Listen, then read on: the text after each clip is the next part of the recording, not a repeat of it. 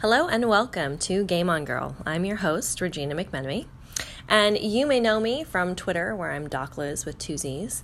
You may know me from Geeking with the Moms, where I'm one of the geeky moms, and you may know me from Game On Girl, this podcast that was inspired by my dissertation research many years ago now.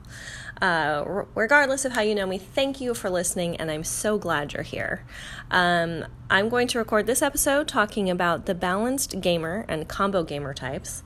But before I do, I just want to make a really quick announcement that I've been messing around with the podcast feeds a little bit. I started I had 2 podcast feeds, and I have now condensed them to 1. So Game On Girl on the go is no more. Now I just have Game On Girl. It is now hosted on Anchor. It is something I can record quickly and from my phone, and has a much friendlier user interface that I am much happier about. So if you are a longstanding subscriber to Game On Girl and you're wondering why so much content suddenly popped up on your feed, this would be why. Now you have access to the Game On Girl on the go content, as well as the regular interview Game On Girl episodes. So they will now be 1 feed. I will have a little less craziness to try to keep track of 2 feeds and have everything in 1 place. So thank you for your patience as I have worked through this. Everything should be streamlined now as best as I can tell. So I am actually in Tacoma, Washington right now, preparing to present tomorrow to Jet City Comic Show, the What's Your Gamer Type panel. Isabella and Nicole, both from the site, will be there with me on the panel. And this evening I'm recording this episode with Isabella here with me.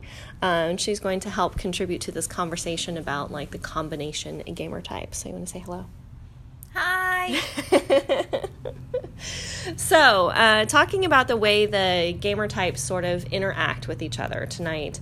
So the balanced gamer is what I call someone who is a little bit of all 3 gamer types. A little bit role play, a little bit self, and a little bit mastery.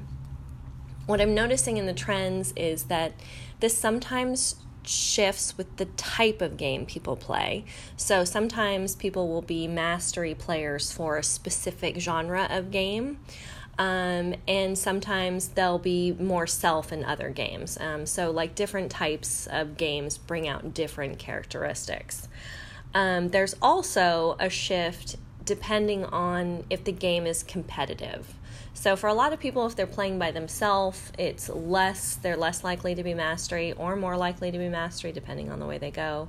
Or if they're competing against someone, sometimes people will be a little bit more competitive, a little bit more driven to achievements and besting the game, or maybe besting the people they play with. Not that I know anything about that piece. I don't like to win at all. So Isabella, what sort of combos have like stood out to you? What patterns, what combinations have you noticed? Definitely the self role player. Okay. Not because that's what I am or anything. Or anything. Yep. And there's definitely, I think self-mastery players are really common. Yeah, that's what I would put myself as, a self-mastery. In that order, self first and then mastery second, I think. Yeah. Yeah. More so when you're with other people, or no? I think I tend to be a little bit more mastery in competitive games. Yes. It is also one of the reasons why I avoid playing like PvP games. Yeah. Because I don't really like PvP video games. I don't like that in my video games. Like I don't like Battlegrounds or whatever else. So player versus player. Yes, player versus player situations. Like I could never play League of Legends. No. Literally no interest in that whatsoever. Beat on each other, like no interest. I mean, the culture is kind of bad in League of Legends too. Secondary topic there, perhaps. Yeah. But like I'm not interested in that for that reason. I do like my competitive streak tends to come out more in board games. Same. May have noticed. We have had this experience playing Seven Wonders against each other in the past. One of my favorite board games, if you didn't know. So Self Gamers with Roleplay, I find, and you can confirm or deny this, your roleplay characters tend to be very close to who you are. Yep. Lots of, even though you're role-playing a character, they still hold, like, characteristics of who you are, and you slip up a lot. Like, one of my means of defining the gamer types was how people talked about their avatars. Tried and true role players will have a very strong distinction of she and her, he and him, when they talk about their avatars or their characters. Self-player, role-player combos will slip that up all the time. Oh, yeah, totally. It just makes me sound a little crazy. Yes, which makes them a little harder to kind of differentiate and to identify because of that kind of mix-up. And they might, this is kind of what happened when we did our Pathfinder thing, where as a mostly self and some mastery player, to compensate for wanting to not be myself in game, I took a class and a race that was 100% not me. And then you made it you. And then I failed miserably at actually making a character that was not me and just played myself. I tried a couple of times to try to play like I was a blustering dwarf, and when I got bested by my dice, but it didn't work out terribly well. Yeah. Nope. So that would be, Isabella would fall into self gamers with some role play. So I would fall into self gamers with some mastery. Like I said, I definitely have my mastery in different areas of my life. I'm definitely mastery in my phone games, my mobile games. Yeah, I have noticed that a little bit. Especially, I've been playing Animal Crossing Pocket Camp again. Oh. That was one of the ones I was high mastery on. Yeah, mm-hmm. I find I really want to collect all of the things. All of the things. And especially collect more of the things than my friends have. Yes. I may not have an ongoing competition with a coworker. I like to finish things in Animal Crossing Pocket Camp. Yeah. If I start an event, I want to finish it. So I tend to avoid the fishing events because I hate fishing. Fair. I know you love fishing. I love gardening in Pocket Camp. Oh, see, yeah, I like the gardening less. I like the gardening. I will go in and do a gardening event just to do a gardening event and then drop the rest of it.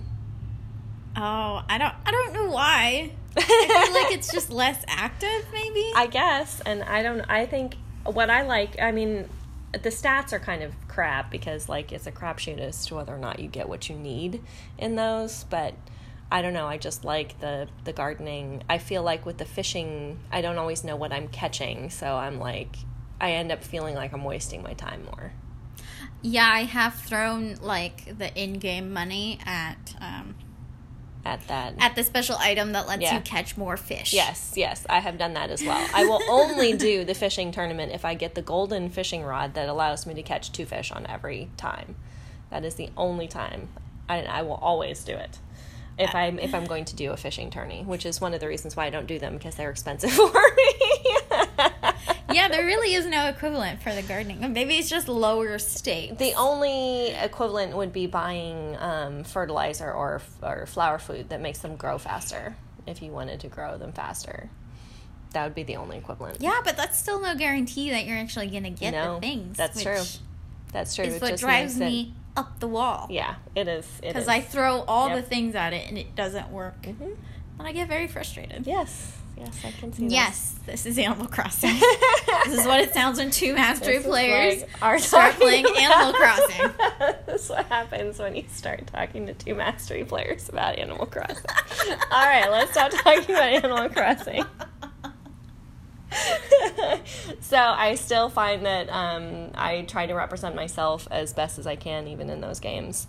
Even in the games when I'm playing master, I still try to make sure I have my pink hair represented, or my glasses, depending on what it is. So. Yeah, I definitely have I have my old blue hair because I still miss my blue hair. Yes. And I have my glasses Yes. on everything. Character. Yeah, so. All right, so let's see. We had self-gamers with roleplay, self-gamers with mastery. So let's talk about roleplay with mastery. So I think how I kind of envision this is, I don't know that I've come across a lot of people I'd put in this category, but role players combined with mastery, I think, would want to have the best equipment because it benefits their character the most. Yeah, that makes sense. And the best way to advance the story, if they were driven by the story in the game, would be to make sure they had the best equipment, the best loot. Then they would look for the achievements to be in line with their character's abilities. I think I've definitely played D&D with role mastery. Mm-hmm. He was our DM.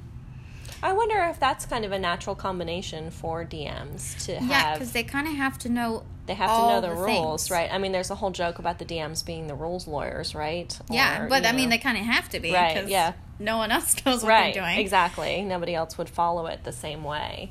So maybe that's like a connection there, is that more DMs would be likely to be role player mastery.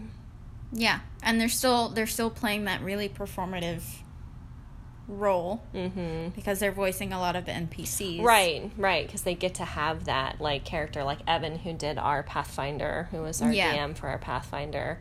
I don't think I would normally categorize him as a mastery player from what I know of him and how he games, but he definitely was the master of that story and that game and knew the rules better for Pathfinder than any of the rest of us. And tried to keep us on track. He really did. It's... I commend him for his efforts. Good effort. I commend him for his efforts. Yeah, so I think those are pretty much the basic combinations that we see in combo gamers and the balanced gamer. I tried to be more of a balanced gamer myself because I tried to play a little bit of role play, but I think I don't have a lot of patience. I think role players have a lot more patience as gamers. I don't know if you would describe me as patient. No. But yeah, more true role players. Yeah. Yeah, are more open to just kind of letting the experience and letting the story unfold. I role unfold. play as different aspects of myself. Right. Yes. So. Yeah. So you role play as self. Yeah. If you want to get real meta with it. Yes. That's awesome. Well, what do you think, dear listeners? What are your combos? Are you a combo gamer? Let me know. Hit me up on Twitter, DocLiz with 2 Z's. I'd love to hear what you think. I'd love to hear if you have some shared experiences with combo gamers. If you're a DM, are you role-play and mastery? I'd love to hear this. I want to know if this is like avenue for research. So follow me on Twitter at DocLiz. Follow the Geek Embassy at the Geek Embassy. Lots of great new content coming out, so don't miss us. And until next time, game on.